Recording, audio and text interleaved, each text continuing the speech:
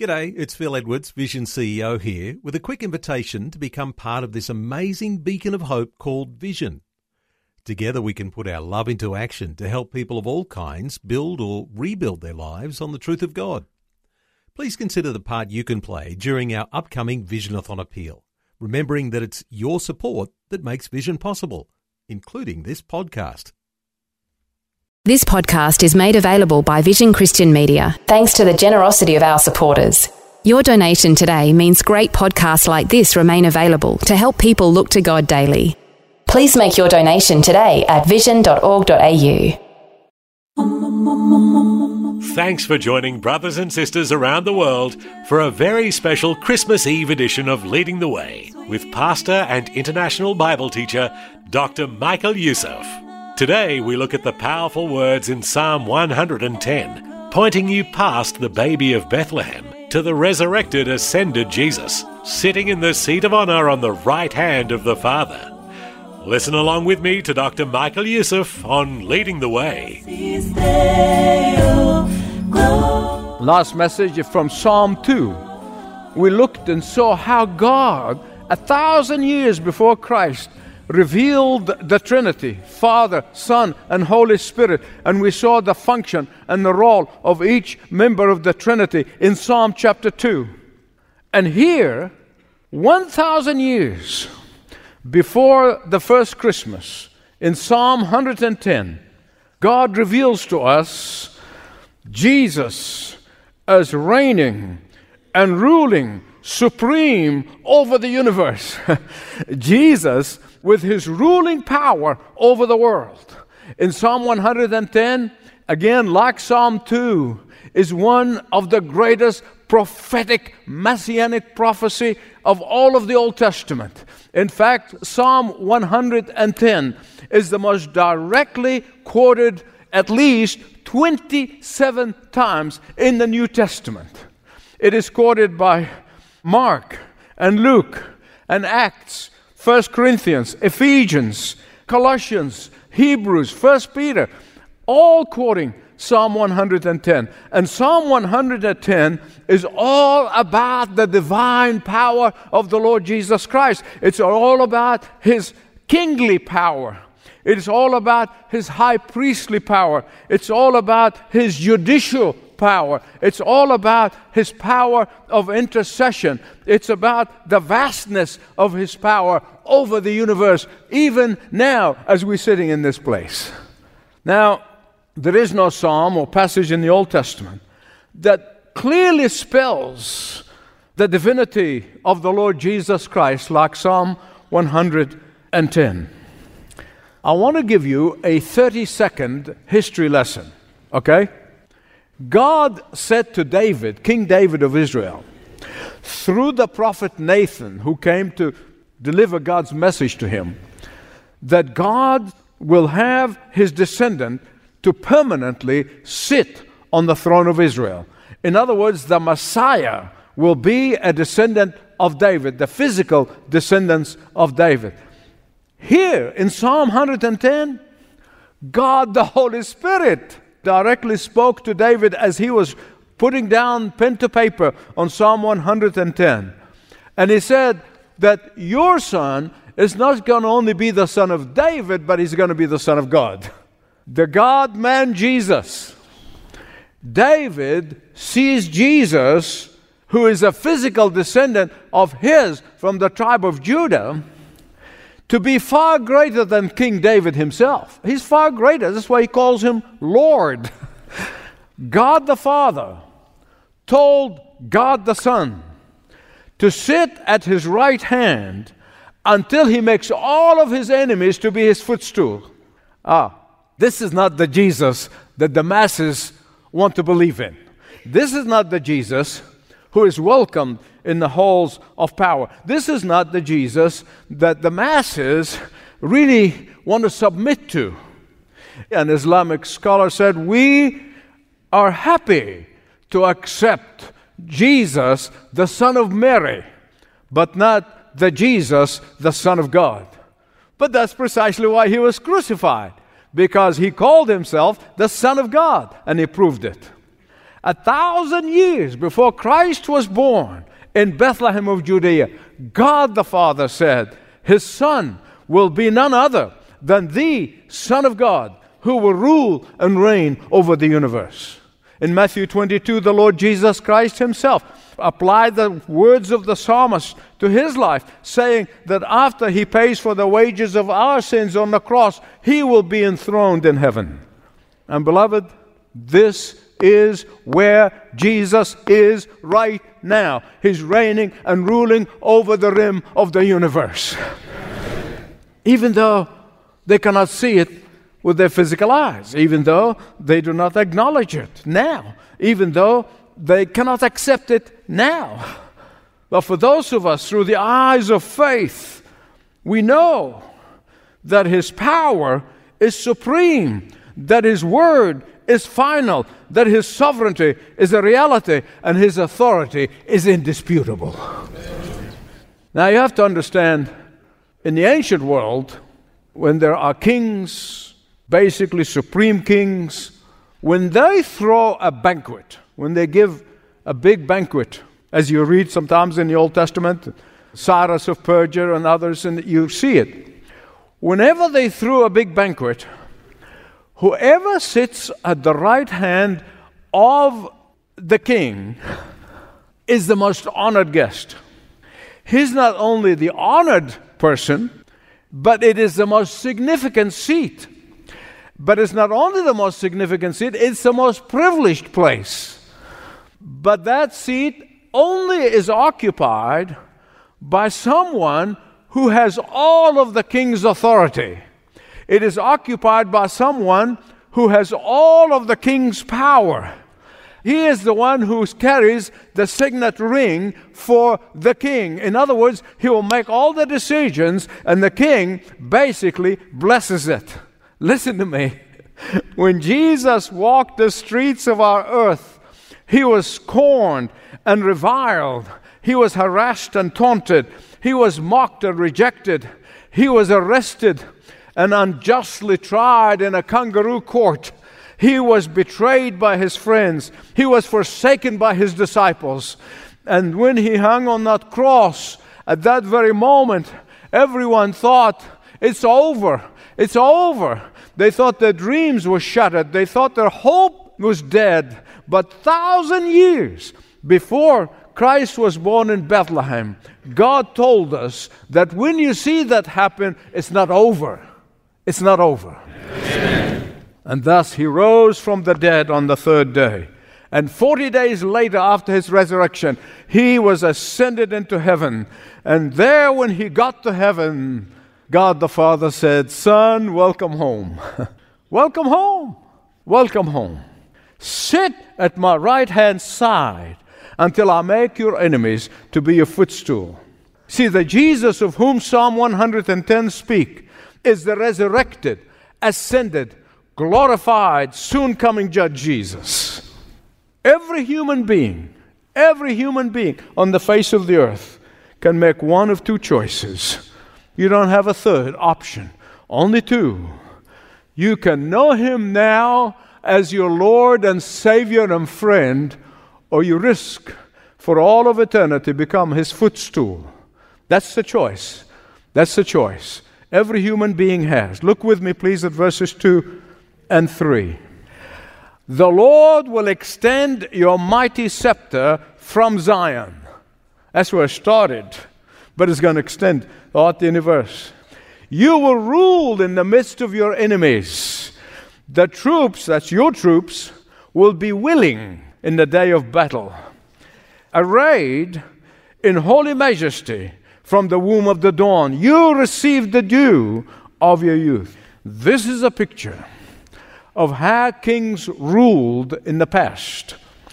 Kings do not stand up and make pronouncements like we have a speech, a president will give a speech. No. Sovereigns, when they make a pronouncement, when they're announcing the rule, when they're making big decisions, they sit down.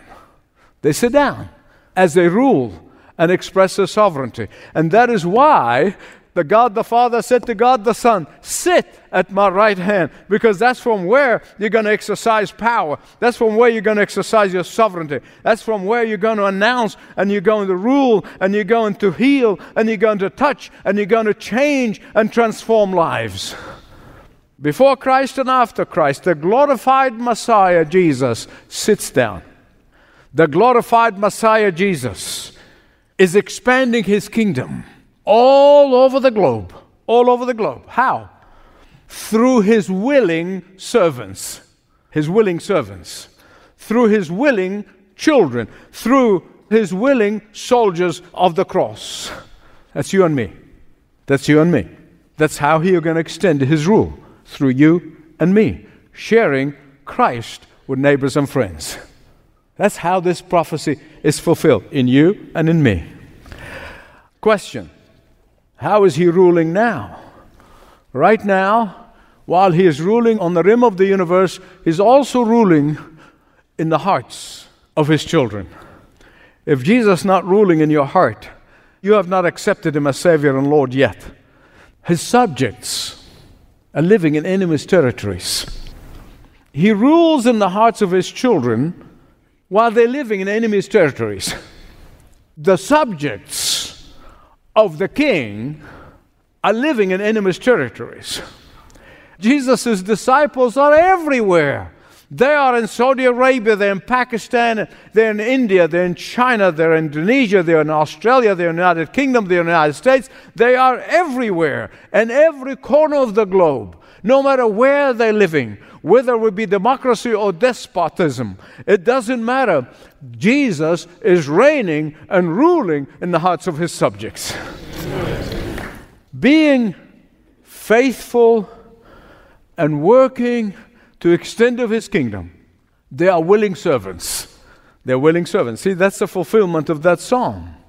They are inviting their friends and neighbors to come and know Jesus and to submit to his authority as king. And many of them do this at the cost of their lives, knowing that if their family found out, a member of their family could kill them. They could give them to the authorities and they would torture them. But they tell you, I am telling you, trust me, I've seen the joy on their faces. And they said, this is so small a price to pay in relationship to the one who shed his blood on the cross for me. Please don't miss what I'm going to tell you. Don't miss what I'm going to tell you. The greatest contrast between earthly rulers, in relationship to their subject, with the King Jesus, the King of heaven, is this. Earthly rulers and earthly kings have geographical boundaries. This is the territory of my country. But Christ does not. King Jesus has no boundaries. Earthly rulers lead their subjects to war so that they can extend their territories. King Jesus does not. Earthly rulers kill their enemies. Not King Jesus. He invites his enemies to come and believe in him. The psalmist said, Jesus rules in the midst of his enemies. In the midst of his enemies' territories. He is reigning and ruling. Please listen to me. Christians are hated and persecuted and killed in the land of despots. Because they are despots, they do not want their subjects' primary allegiance to King Jesus. They want it to be to them. And here is the irony. Here's the irony. Listen carefully. Jesus' followers are the most law-abiding people. They're the most law-abiding citizens. Jesus' followers are those who pray for their leaders and their rulers. Oh, but they will never, ever bow the knee to anyone other than King Jesus.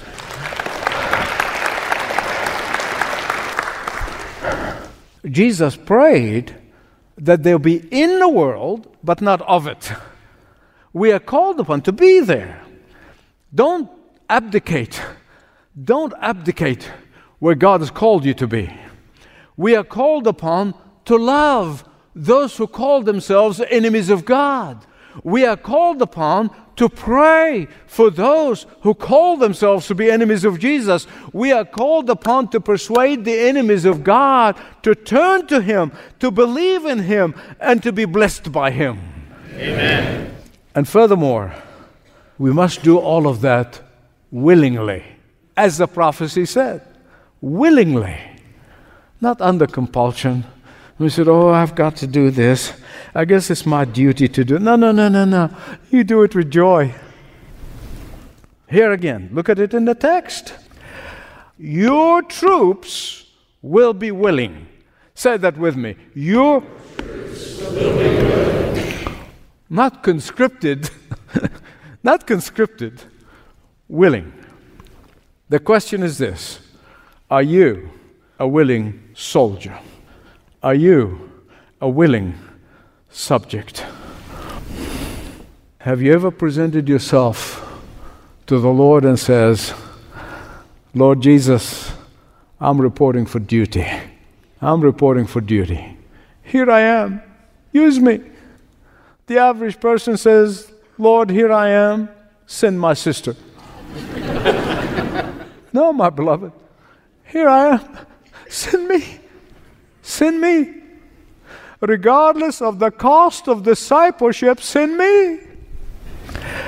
But Jesus does not only have kingly power as He sits on the throne on the right hand of the Father, but secondly, He has high priestly power. High priestly power. Look at verses 4, 5, 6, and 7. The Lord has sworn and will not change His mind. You are a priest forever in the order of Melchizedek. Melchizedek was a type of Christ in the Old Testament. When you go home, read Genesis chapter 14. Read about Melchizedek, who met Abraham as he coming victoriously from the battle. And then Abraham literally bowed to him, and he gives him 10% of his net worth. Not 10% of his income, 10% of his net worth. And he hands it to him. It's not surprising that Jesus said, Abraham saw my days and rejoiced. And they want to kill him.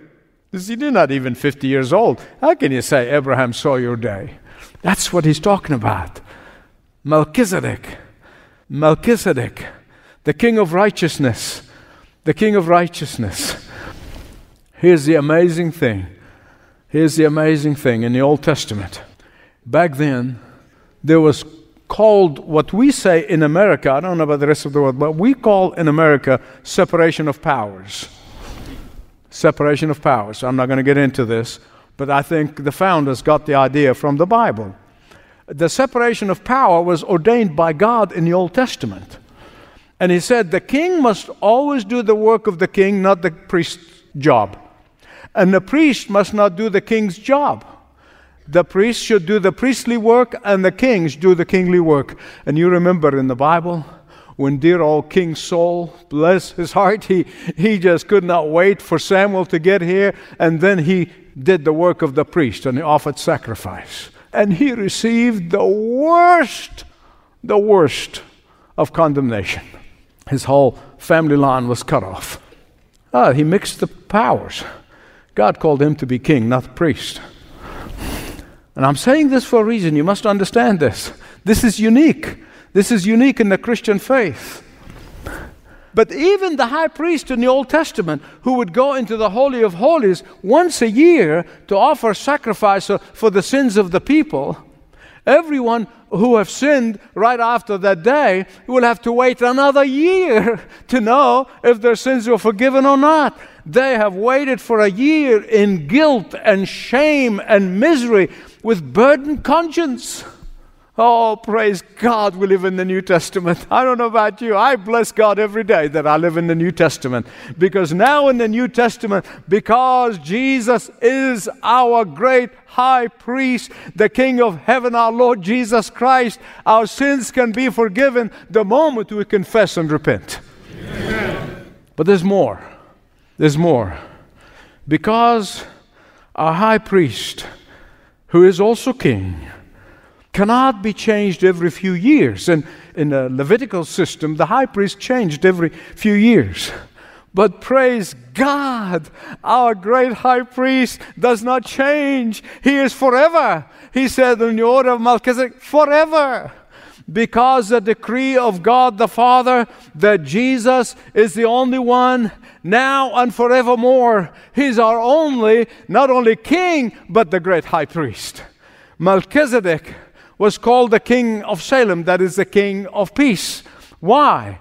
Because he not only represented permanent priesthood, not only represented permanent rule and sovereignty, but he also represented the power of continuous intercession. Continuous intercession. Listen to me. I don't care what background you come from or what denominational background you come from. There is only one intercessor between man and God, and his name is Jesus, the great high priest. A pope cannot intercede for you. A saint cannot intercede for you. A priest cannot intercede between you and God. Only the high priest, King Jesus, can intercede for you in heaven.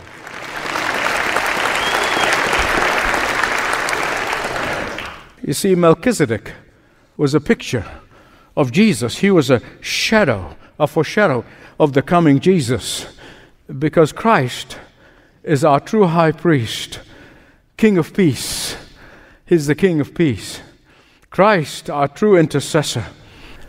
Nobody else can intercede for you except for Jesus. He paid the price for that ability to stand in the gap between every human being and God the Father. Not only Jesus' kingly power is prophesied, not only Jesus' permanent high priestly intercession power is prophesied, but Jesus' judiciary power is prophesied. He's the only judge. He's the only judge. When he sits on the judge's bench on that last day, every human being on the face of the earth are going to be judged by King Jesus. That is why the Apostle Paul in Acts 17, he said, the time of ignorance God has overlooked, but now he commands everyone everywhere to repent, for he has appointed a day in which he will judge the world by this man, Jesus, whom he raised from the dead. My prayer and the cry of my heart, that he may give us the faith, the eyes of faith to visualize our glorified Jesus reigning and ruling in heaven right now.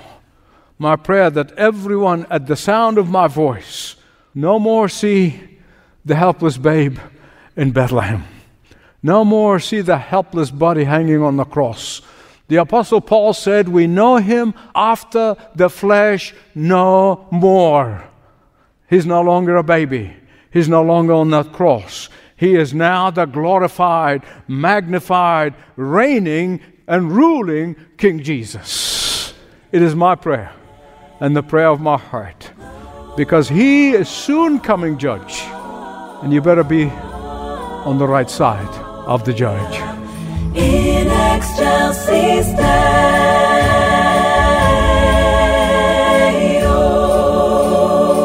Jesus, our high priest, no longer a baby in the manger, no longer nailed to a cross, no longer in the grave, but resurrected and sitting on the right hand of the Father.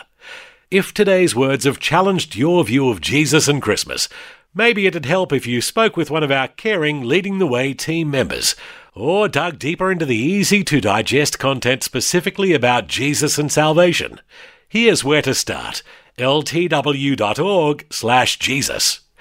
In case you missed that, you can always call our resource number at 1300 133 589. A friendly ministry representative will be happy to give you details on how to connect with a pastoral team member. 1300 133 589. Now, before we go, and since it's Christmas Eve, please enjoy some Christ-centered Christmas music from the church Dr. Yusuf pastors, the Church of the Apostles in Atlanta. Silent night, holy night,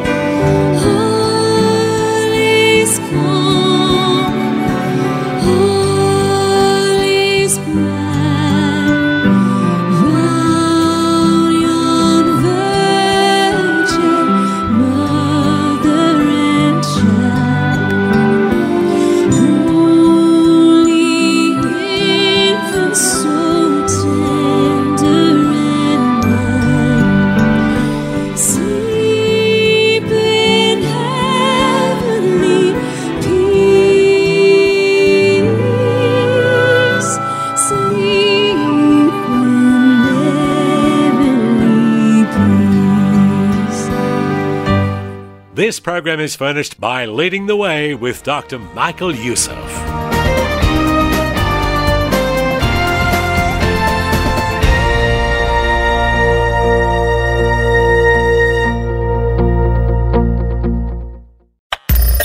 Thanks for taking time to listen to this audio on demand from Vision Christian Media. To find out more about us, go to vision.org.au.